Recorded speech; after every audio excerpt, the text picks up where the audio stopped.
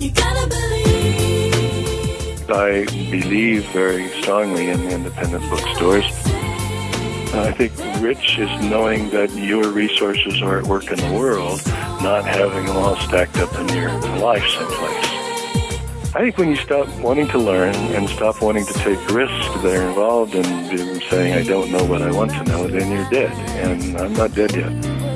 Welcome to Words to Mouth, an author interview talk show where readers meet authors beyond the printed page and win free books. I'm your host, Carrie, and I produce this show to introduce you to new and seasoned authors and the books they write. Check out my companion blog website at wordstomouth.com. That's words with an S-T-O, mouth.com. I doubt there's a listener out there who doesn't know my guest today. I can only say in way of introduction that I'm humbled and honored to have with us Mr. Robert Fulghum. He's published 8 best-selling books. I won't list them all, but folks would recognize All I Really Need to Know I Learned in Kindergarten. It seems as though I should probably refer to you as Mr. Fulghum, but do you prefer Robert? No, just call me Robert. That's fine. Okay, good. So your newest novel is called Third Wish, and I hesitate again to call it a novel. It's sort of more of an experience. You've put so much in it as far as, the music scores, the poetry, the artwork. It's really, I don't know how else to say it, but an experience. Thank you. Yes. And I want to get to Third Wish, but I wanted to start out, if you would, is just talking a little bit about, maybe tell us how you got into writing in the first place. I know that's going back a while, but I think some people like to get beyond the book, get to know the author a little bit first before we talk about the actual book. Sure. Well, I've been a writer all my life in the sense that I grew up as an only child, and when I was quite young, I started writing short sort of things and entertaining myself by creating a world, and I can't remember when I didn't tell stories. I do recall when I went to school and they had show and tell, and I quickly became the star of show and tell because I had all these stories about things that I had found and done, and it seemed like a natural thing to tell stories. And then all through my growing up and my life in my educational life, I continued to write things with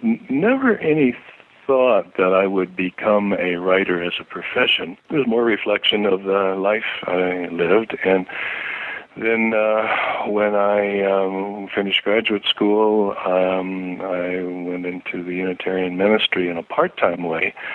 But I always wanted to do other things, and one of the things I did was to write short one-piece things about various activities. I was involved in the civil rights movement in the South and involved in the anti-war movement during the Vietnam era, and so I would write these things and pass them on to members of my congregation, and then I, at the same time, was also teaching drawing and painting in a private high school, and I would write short things to my students, and my notion was to get people to look at what was immediately around them, and more often than not I would write stories or essays with a kind of an invisible tag that said, have you noticed this, or do you feel this, or whatnot? And over time, a lot of the little things that I had written were passed on back in those days when we only used fax machines. And people would put them on their office wall or their refrigerator, or it's got the best publishing possible when people do that. And I had always wanted to pursue a life in art. I'm a painter, and about the time that I decided I would leave the active parish ministry and stop teaching art because I couldn't do either one of them any better than I was doing, and was ready to pursue a career in art, I got a call from a literary agent in New York whose child had brought home from kindergarten the piece of the essay, All I Really Need to Know I Learned in Kindergarten. And she wanted to know if I had any more. And I said, well, I got boxes of this stuff, but I got other things to do. If you want to take a look at them, fine. And in a very short time, to compress the story, she had selected the pieces and gotten 9 offers from publishers to publish the thing, and called me up one day, wanted to know if I'd like to have these things published as a book. Wow. And I said, I don't know. I don't think that's likely, but go ahead. So Millard Books and Random House published All I Really Need to Know I Learned in Kindergarten, pretty much out of edited rewrites of things I had already written. And a year later, it was at the top of the New York Times bestseller list and went on. I think it probably still holds the second or third place in the most time spent on the list. And I always thought that if I could become rich, that would mean being able to pay off my Visa card and MasterCard. And she came up with this incredible amount of money, and would I accept that? And I thought, yeah, I probably would. And so then it kept going on and on and on. And so the publishers said, well, now we want another book just like that. And I thought, well, I guess I'm a writer for a while at least, but I thought it'd be a one-book deal. So anyhow, I published a book called, I wrote all the pieces for a book called It Was on Fire When I Lay Down on It. And it went to the top of the New York Times bestseller list. So I thought, well, if they're going to give me money for this, I guess I'll stop and spend some time doing it. So, the accidental author, right? Yeah. And when I go to writers' conferences and people say, tell us your story, and I tell them that, everybody just moans. Right, because people who are, The good thing for me was that I was 50 at the time, and I had the life I always wanted. And I had always been one of those kids when you ask the kid, what do you want to be when you grow up? I had a list as long as your arm. And I thought, well, I guess now I'm going to be a writer for a while. And so now there were 8 books of some essays, some stories. Then there was a book on rituals. There's a book on things that I found meaningful and inspirational in my own life that I've published as Words I Wish I Wrote. And the lovely part about that book was that I was at a place where I could give all of the royalties to a cause I believed in, which was Human Rights Watch. And then I did a book, was a hoot, was sitting around in front of taverns and old folk festivals and one thing and another with a sign that said, tell me a great love story and I'll make you famous. And people found out that I was going to get other people's love stories, write them up, make some commentary, and then give all the royalties to Habitat for Humanity. Mm-hmm. People thought, oh, this is cool, I'll be glad. So we got, my God, the love stories I got out of that were unbelievable. Mm-hmm. So I've always been one who felt that, well, if you do this well, then what else have you not done that you might try? And I set myself the task of writing a novel that I would want to read. And if there was only one volume of it or one copy of it, then it was mine, then that would be fine. But I wanted to write what was really a long, complex story. No, I didn't think so much about a novel, just my book. And that would require me, in order to write it, to have a lot of adventures and go a lot of places and learn a lot of things. And so that took about 15 years, but it wasn't something I was thinking of, now I'm a novelist and I'm going to write novels. It was this, where was this going to go? I don't know.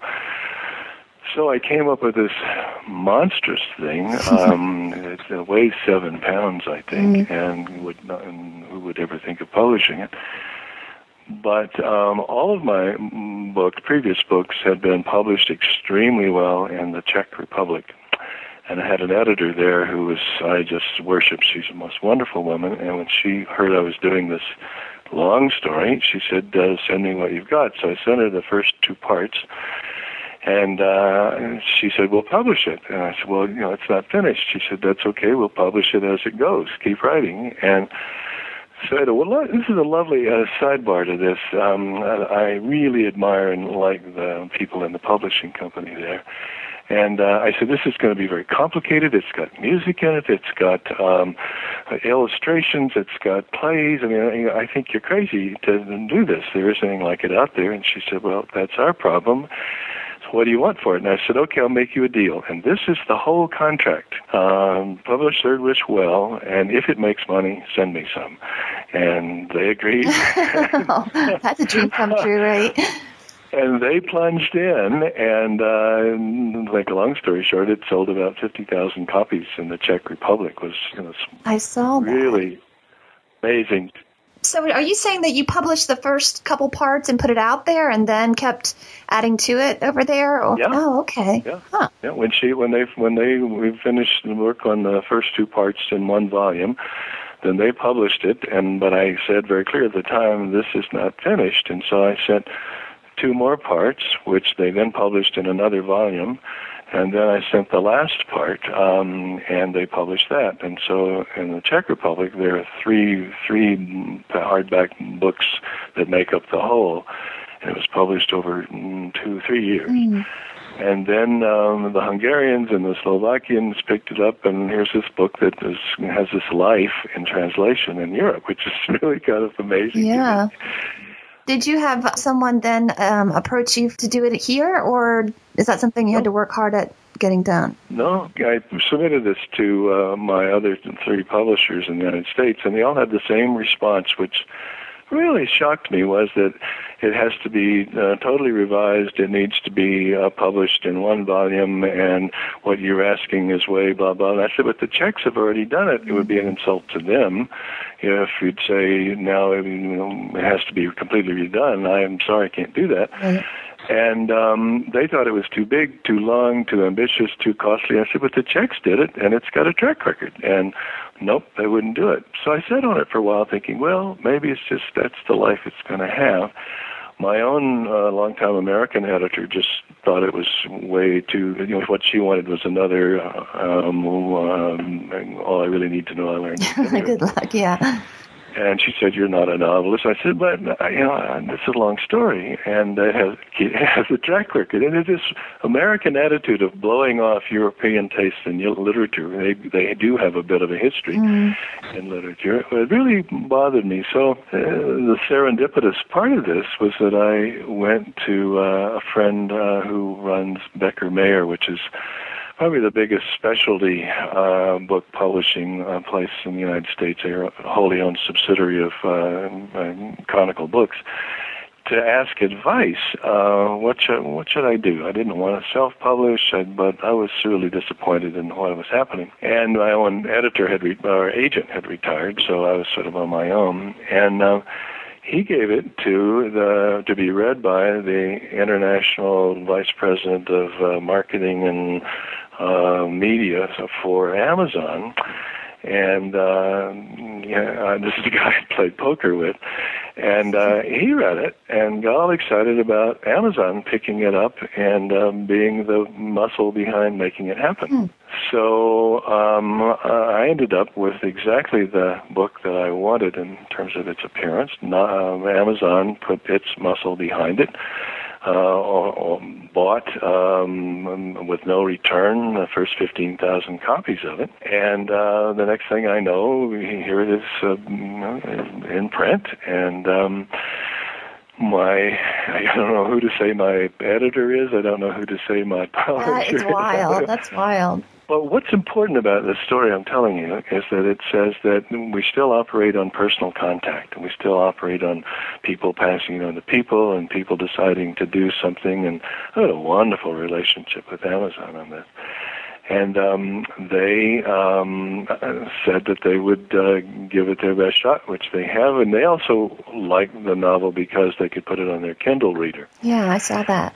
I'm working on a project with a friend of mine. We call it Hope for Authors, and it's really me just interviewing different people in the industry to try to help struggling authors basically have hope that they will get their book published. And originally when you were talking, I thought, well, he's not a good guy to talk to about this because it came so easy to you. You just kind of fell into it. But this is a perfect example of keep persevering. And like you say, the contacts that you make are keys. So that's really that's interesting. Yeah, no, I think the personal contact, the world, despite the electronic nature of our daily lives, the world still operates on personal contact. Well, I'm glad you didn't give up because it's a lovely package. I mean, it's something to me that I think is a wonderful gift, especially. And of course, I think you do look at it. And when I first received it, I thought, it's huge. But then once you start reading it, it's easy and it's compelling. And why don't you tell us, kind of give us an overview of the story, and talk a little bit about how you got the idea of incorporating the music and the art within the book. The novel this book, because it's really more than a novel, had some interesting dimensions to it. I got to thinking how much music means to each person, and how much we all have somewhere in the 3 pounds of raw living meat between our ears, this jukebox of collected songs and pieces of songs, and sometimes we're in control of it because we'll say, remember that song, and we can reproduce it. But a lot of time we're walking along in our lives, and all of a sudden the jukebox playing music. Sometimes you can't even get it to shut off. You think, I don't want to listen to Mamma Mia anymore. And a lot of who I am, you would know if I were to tell you the music I like. And yet I never, ever see music referred to or impossible in the context of, say, fiction. And I thought, wouldn't it be neat if you could somehow include the major or some aspects of the music in the characters so that the reader would know more about that person and that you would have music. And then I thought, well, not only will I write the music connected so that you could play it, so you'd actually print it in the novel, but I'll put it on a CD so you could hear what it's really like. Mm-hmm.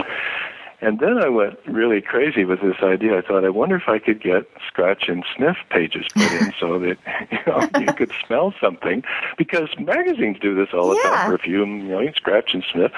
And then I thought, this is even crazier. I thought, I wonder if I could put a piece in that you could eat, so you could get a flavor. Because this is perfectly technically possible. Well, even the Czechs backed off at that one.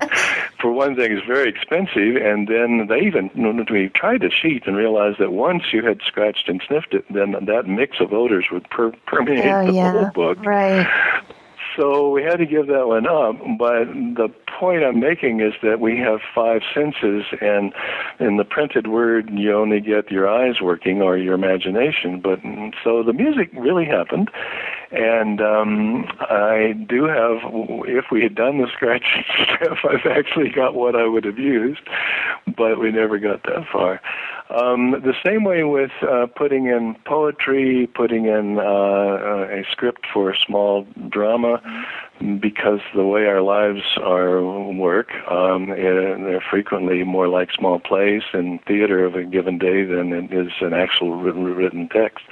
So I wanted to make it as rich as possible, and as a way of also telling you about the characters. If you've got a character who is, in this case, the first poem in the book, is a poem that the major character wrote, and the only one he ever wrote, actually, but it tells you a lot about him when you read that poem. So I wanted to be able to give the reader information wider, broader, deeper than just the printed page. The same way, when you look at the printed page, you'll see that it's been broken up in a lot of different type styles and a lot of different paragraph styles, because I wanted to deliberately slow the reader down a little bit. I didn't want to say there is a story that has a beginning, middle, and end, and there are many stories in this. And I don't mind expecting the reader, and because I respect the reader, to do some work, to do some thinking, to not rush, to reflect a little bit on what's going on. So the way, in fact, it's laid out on the page slows the reader down very deliberately. So, and there's an interesting comment there. I think of the reader as a collaborator in the work of fiction, that each reader will have their own novel when it's over, which is a way that saying that they bring their experience, they bring their feelings, their memories, their needs to the novel. And it's like seeing a movie with 10 people. They'll all give you a different response to the movie depending on what they brought to it. So the last section, the last fifth, really addresses this. A reader becomes a character in the novel, and the author, who is not me, becomes a character. And this whole business of whose novel is this now becomes part of this kind of post-constructionist literary theory, but becomes now, and what I'm really addressing, whoever's reading it and saying, now this is yours, and I trust this is yours, and this is your part in it, in a way. And I don't know yet, because I haven't talked to enough readers all the way through, whether that worked, whether they noticed it, whether they liked that, or they just wanted a slam dunk ending. But the very ending of the long, big story, in answer to a question of, well, whatever happened to all those people, the reader who's in the novel says, this is how my novel ends. And then the author is listing, and some things he accepts, some things he doesn't. But it's a very interesting way to bring the thing to kind of a close. And the wonderful part about this to me is that the door isn't closed at the end. There is a door you can go through because the author is deciding he's going to hire an actress to do something. And now I'm working on a new novel, much shorter, called If You Love Me Still, Will You Love Me Moving? And it uses a number of the characters that are in the big novel. So it's not a sequel, but if you read one, you'll think, oh, I know this person, and you can go on. That's fun. Does your website have, is it possible for people to get on there and actually share some of their feedback? Oh, yeah. Okay. There's a lot of stuff on my own website. There, you can click on it about the novel, and it gives you some of the music. It gives you my own thoughts and feelings about the whole thing. And then if you go to the Amazon, their special site, you can listen to all the music. You can sample the illustrations. I mean, there's a lot of stuff. Plus, I think they've got up about 30 reviews of the novel now from their Amazon Vine program, I think it's called. But I mean, with your website, when you do involve the reader in that fifth part, where they could actually go on to your website and give you feedback. I think that would be interesting to have people get on there and sort of blog about. That's really tempting. One of the things I learned the hard way about 5 years ago, that if people have my website and can write to me, I was getting 1,000 incomings a week, and I could not handle it. Right. Okay. And so I finally said to people, I can either write books or I can write website responses, but you can figure out a way to talk to each other, but I can't. Can't do both. Have the lifetime to do this. So now I've tried very hard to keep that from happening. Well, maybe they could maybe there's a forum that they could go and share those experiences, and you don't have. Well, readers do that, yeah. And I haven't checked, but I wouldn't be surprised that as the novel goes along that there won't be a discussion website that'll come up. Somebody will do it, and I'll certainly read it, but I just can't do both. Do you have a favorite scene in the book? Well, the theme that underlies everything is the word surprise. And when I said I wanted to write a book that I would want to read, I want to be surprised a lot. I want to think, oh, I thought it was going this way and it went that way. Or I want to be able to do some things that I had never seen in a novel before. For example, I won't give anything away by telling this, but most contemporary novels have some kind of sex scene or love scene, either implied or terribly graphically described. And I wanted to be able to have two people in bed with their clothes off, and it be about a much larger kind of passion, that it wasn't about sex, it was about closeness and intimacy. And I think I pulled it off. And I think it's easy to write about love, but I wanted to use that word as sparingly as possible and talk about much richer, deeper connections beyond just that one word. So there are very, very few places in there where love in its richest sense isn't, and at the same time where I'm not delivering a lecture about the nature of love. So I set some challenges for myself. I guess the word passion comes out for me. Passion, yeah. Well, I say that when I describe the whole book, and one of the things I wrote in my website was that it's about people who love life and who love life enough to pursue that love intensely with a passion.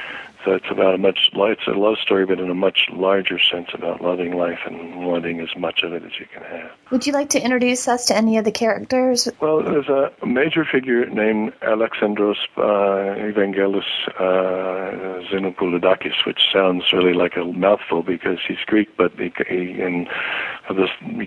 lives in Oxford, he calls himself Alex Evans. And he's an older man with a very, very rich experience, having been Cretan. And there's a younger woman named Alice who has many last names for reasons I won't go into. Mm-hmm. And ends up a very powerful relationship between the two of them. There is another character who's Max Paul Mallet, who is an American doctor who meets these other people because he's on what he thinks of as an affirmative exile.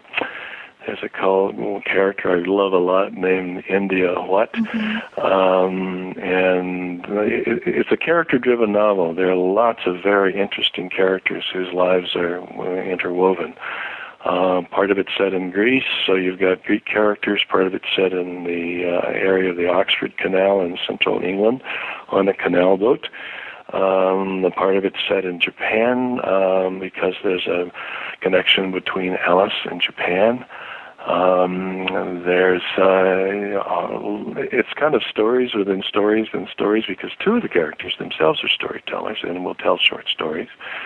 And a lot of people find at the very end when there's a character whose name is Alice, who's an actress, comes into being, I identify with her because she is a reader of the novel up to that point. So it's none of the characters goes all the way from page 1 to the end, though at the end of section 4, all the major characters are in one place at a table at the Meltimi Cafe in the harbor at Hanya, and that's where a lot of it started out there. I think an author ought to fulfill promises. So if you say all these people are going to be there, then you have to get them there. And how they got there is, well, that's the story.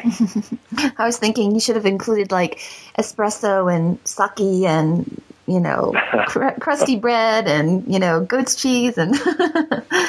Well, I love eating, and I was determined that if I described a meal anywhere in this thing, I would have been in that place and ate that meal and can tell the reader exactly how I didn't imagine it. I was there and had that food. Mm-hmm.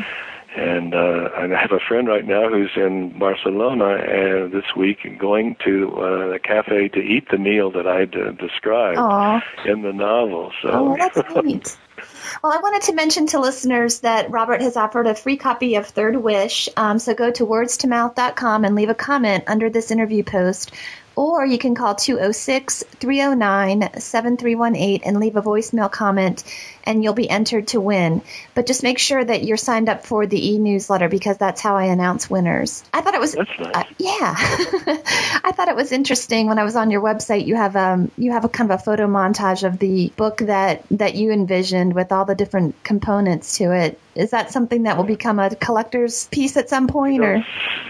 Several people have been after me on that one. My goal was to have one copy that I wanted and in my way. So the first copy was in a wooden box, beautifully handmade, and then there's a tray in that box that had artifacts from the book, and all the pages were on beautiful archival paper and loose leaf, so you could really turn through it and look through them, and there was only one of those ever made. Well, several people have proposed making the whole book in that form, and I don't know, maybe someday that's possible, but that's my book. Yeah, that's neat. On top of that, to reproduce the thing, well, my God, I don't know what these things would cost, but we'll see. Yeah. It'll either be an artifact that'll sit on my desk and I can smile and think to myself, I did that, I really did that. Yeah. Or, somebody, someday, who knows, how long from here now, if this thing becomes well-known or classic or something, some fool will pay a huge amount of money to own that. I don't know. But that's not why I did it. Right. Well, what did you learn about yourself while writing the book? Maybe something that you might not have expected. I see myself not as a single person, but as a group. I think of my interior thinking processes as the committee.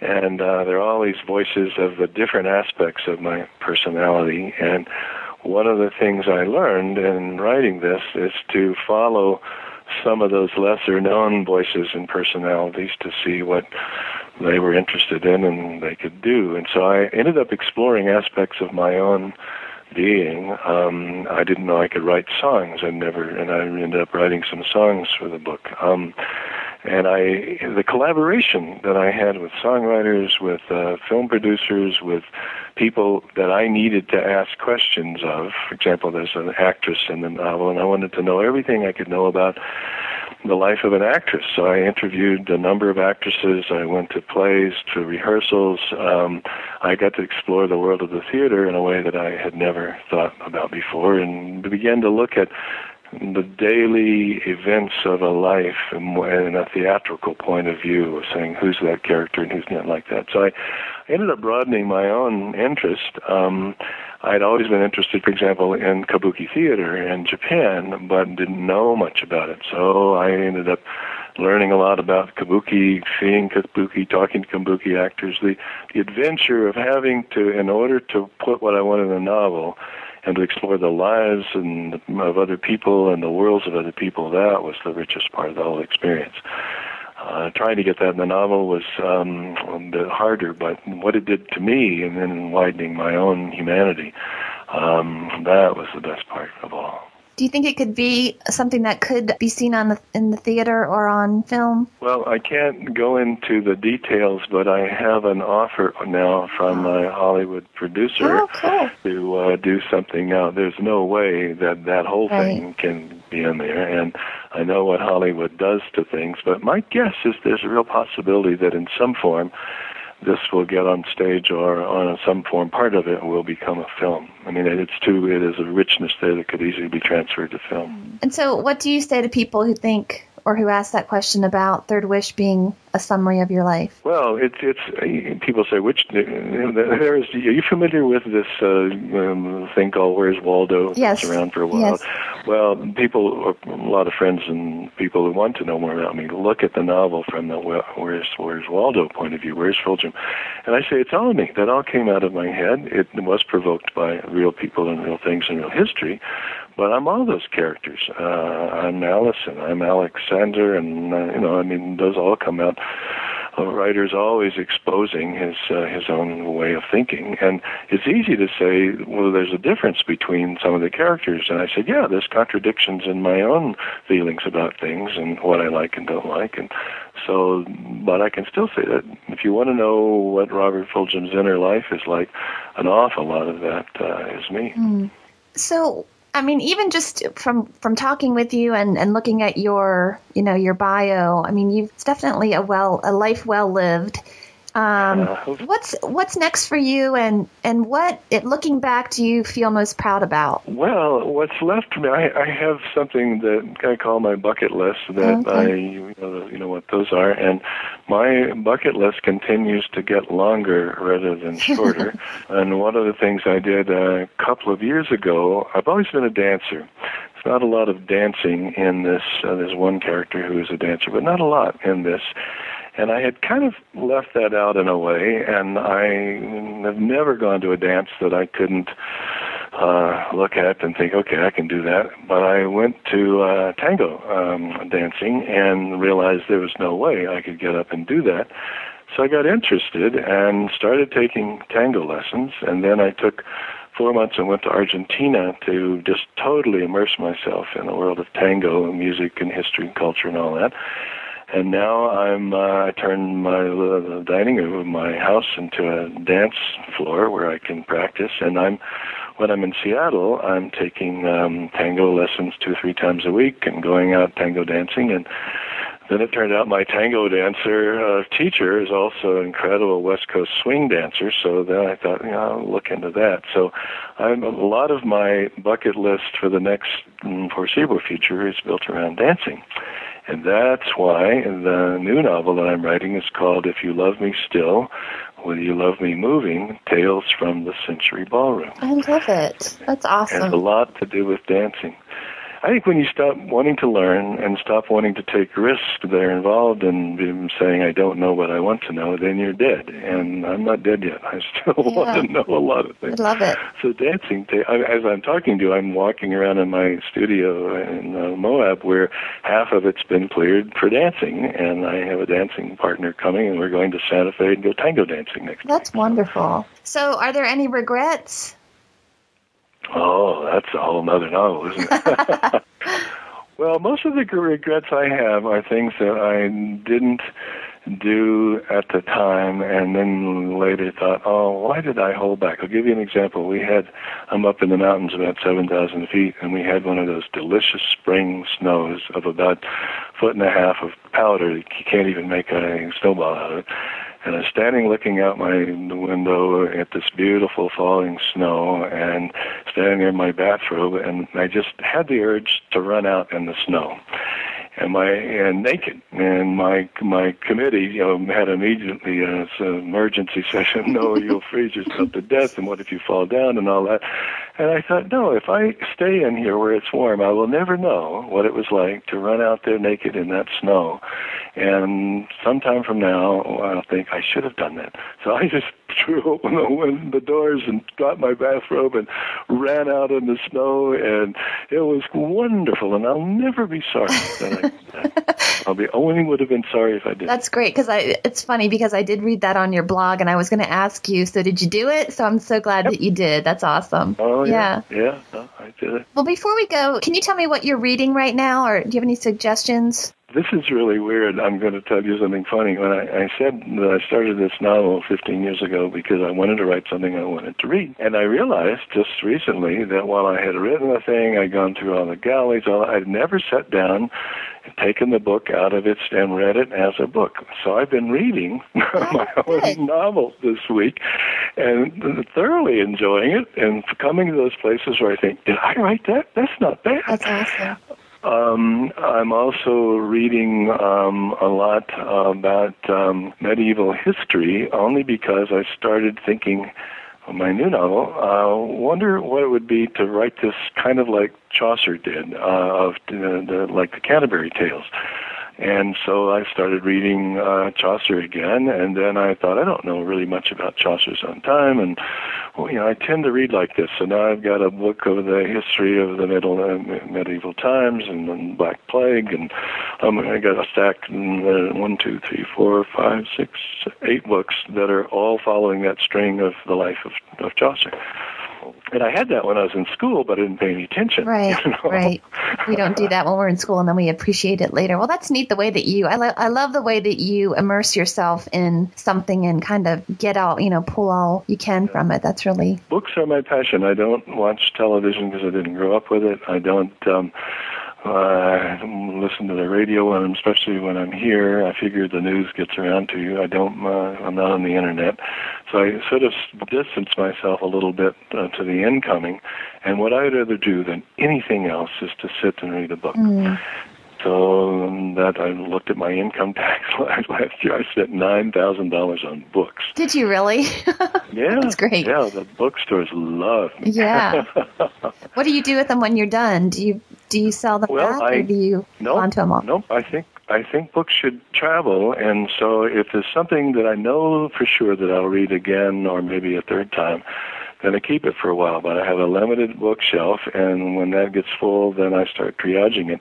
But everything I read and think, I won't read that again, so I pass on to friends first to see if they want it, and then I give it to the local library.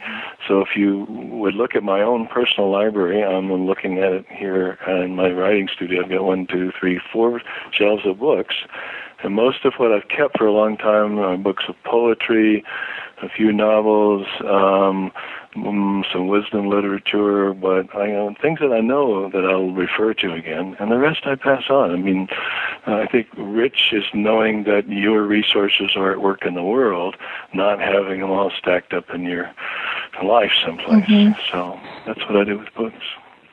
Is there any question that I haven't asked you that you wish I would have asked you? Well, you asked me when we started talking if there's anything I could read out of the book, and I would share something that's kind of an odd thing, but it's addressed to your listeners and to your readers in a way. At the very last of the novel, there's this 5th part where a reader comes to the author fulfilling a dedication he had of, I don't know where you are, please show up, and so she did. And she wants to bring Alice to life as an actress. and she wants him to understand why. And she writes down to ask him, would he be willing to do this? And I think your readers might enjoy this. It's a very short passage, but it's a reader speaking to the author about what she wants to do with his novel. Okay. Would you like for me to I read would that? love it. It's called A Midsummer Manifesto, and the author, whose name is Daniels, found a blue balloon floating from a string tied to a rock placed on his porch steps. Under the rock was a blue envelope with a sprig of fresh green mint crushed onto it. He smelled the mint, opened the envelope to find this handwritten note. A Midsummer Manifesto. If we are going to go on with this, then consider why. Each reader is a unique singularity, and I am one. While I have come in response to the dedication of your novel, I have also come as a reader, not as an abstract representative of the reading public or an editor or publisher or critic, a reader, me. Reading is as much a creative art as writing. I expect you agree, but I want to emphasize that I have created my own novel using the information and provocations you provided. Your novel and my novel are not the same novel. I have also created you, the author. An author has no authority over what a reader will make of his writing or will make of him. What I've imagined you to be must stand the test of what you really are. I do not know you. An author and a reader are strangers to one another. You may have imagined a reader, or even many readers, but you have not imagined me as I am, because you do not know me. Perhaps neither of us will become attached to the real other when all is said and done. Both of us may prefer what we imagined to what we find. From the beginning we know this. Reality is more difficult than fantasy. It always involves compromise, concessions, lack of control, and one might love the art without loving the artist. And then she goes on to say, up until now, you have been the creator of our commonality. Your novel is the mutual context, the meeting ground. But your writing is not finished. Even though you think how your novel ends, you have not imagined the ending of mine. Mm. And then she goes on and makes a proposal of, let me invite you as a piece of theater into my world, and I will become one of your characters, and I will tell you what happened to her. And she does. And I have the utmost respect for that singularity of relationship between the imagined author and the imagined reader and what's on the page. And what I've written is as much about that as anything else. And I know, I love that. I don't know if most authors do that, have that appreciation for the reader the way that you do. It's sort of, I think that it's different. Well, as a reader, I often imagine the author. I mean, that's why we go to book signings. We want to see if this dude really looks like what we imagined. And I sometimes at book signings will stand up and say face the readers and say, this is what Fulghum looks like this way, and then sideways and backways, and this is how he sounds, and now you at least know that.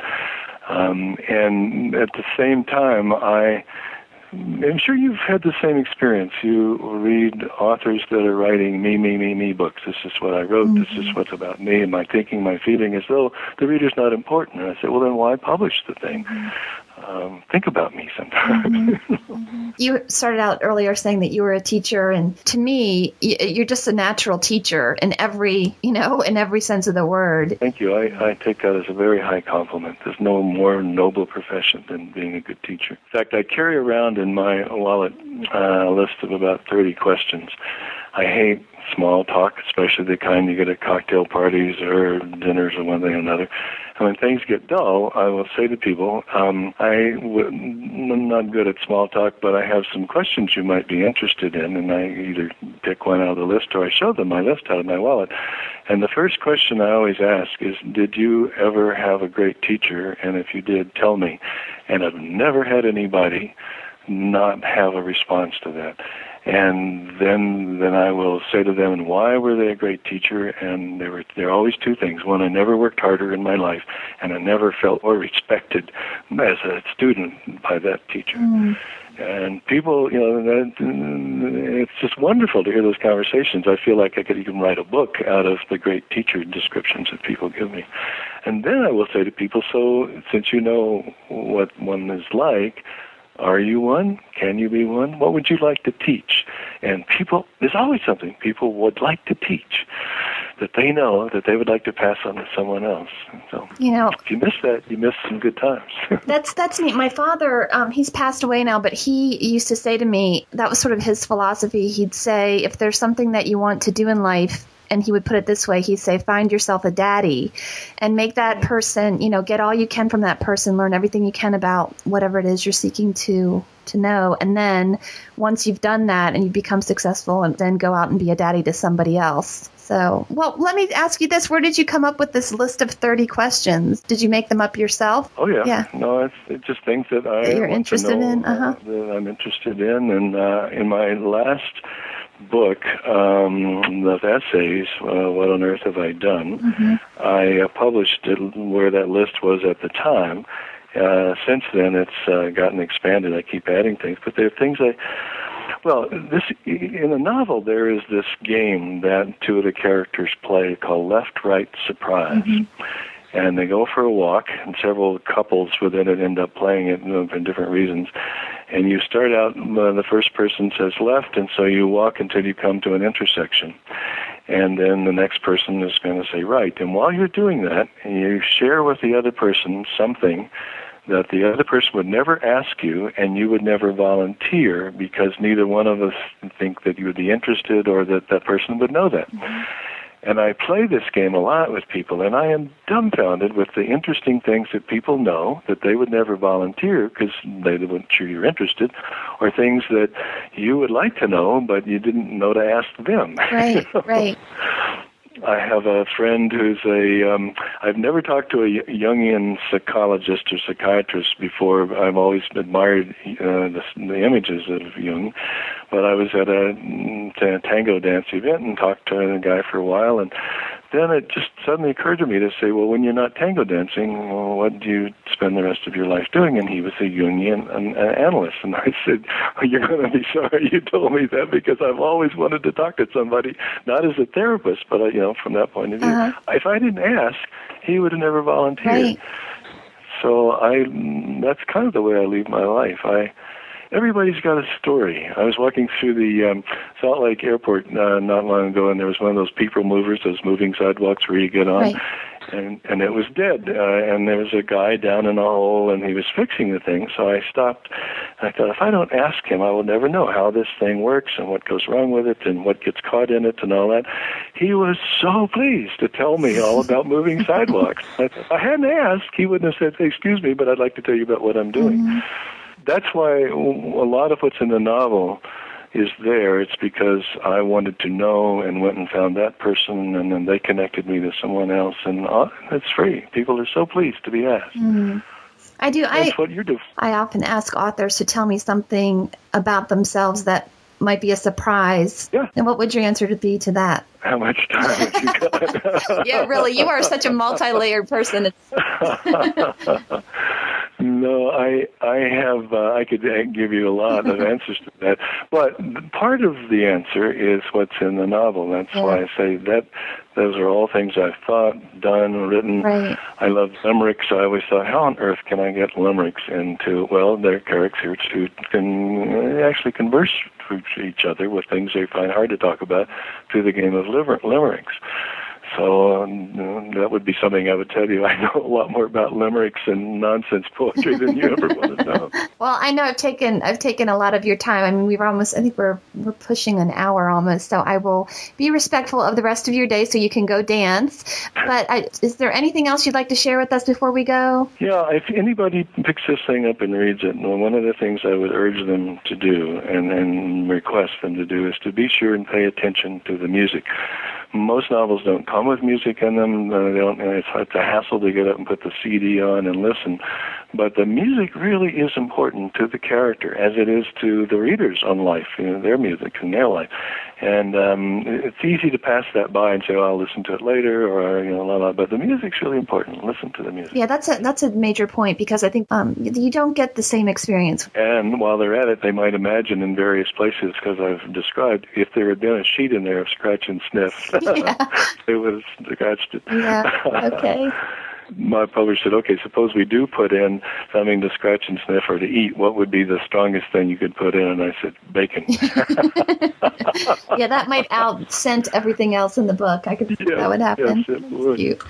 Okay. Well, the book again is Third Wish, and I will go ahead and put links to Robert's website on Words to Mouth, so you can go directly there. There's a lot of great content there on his website. Please feel free to call 206-309-7318 and share your thoughts on the book if you read it or this interview.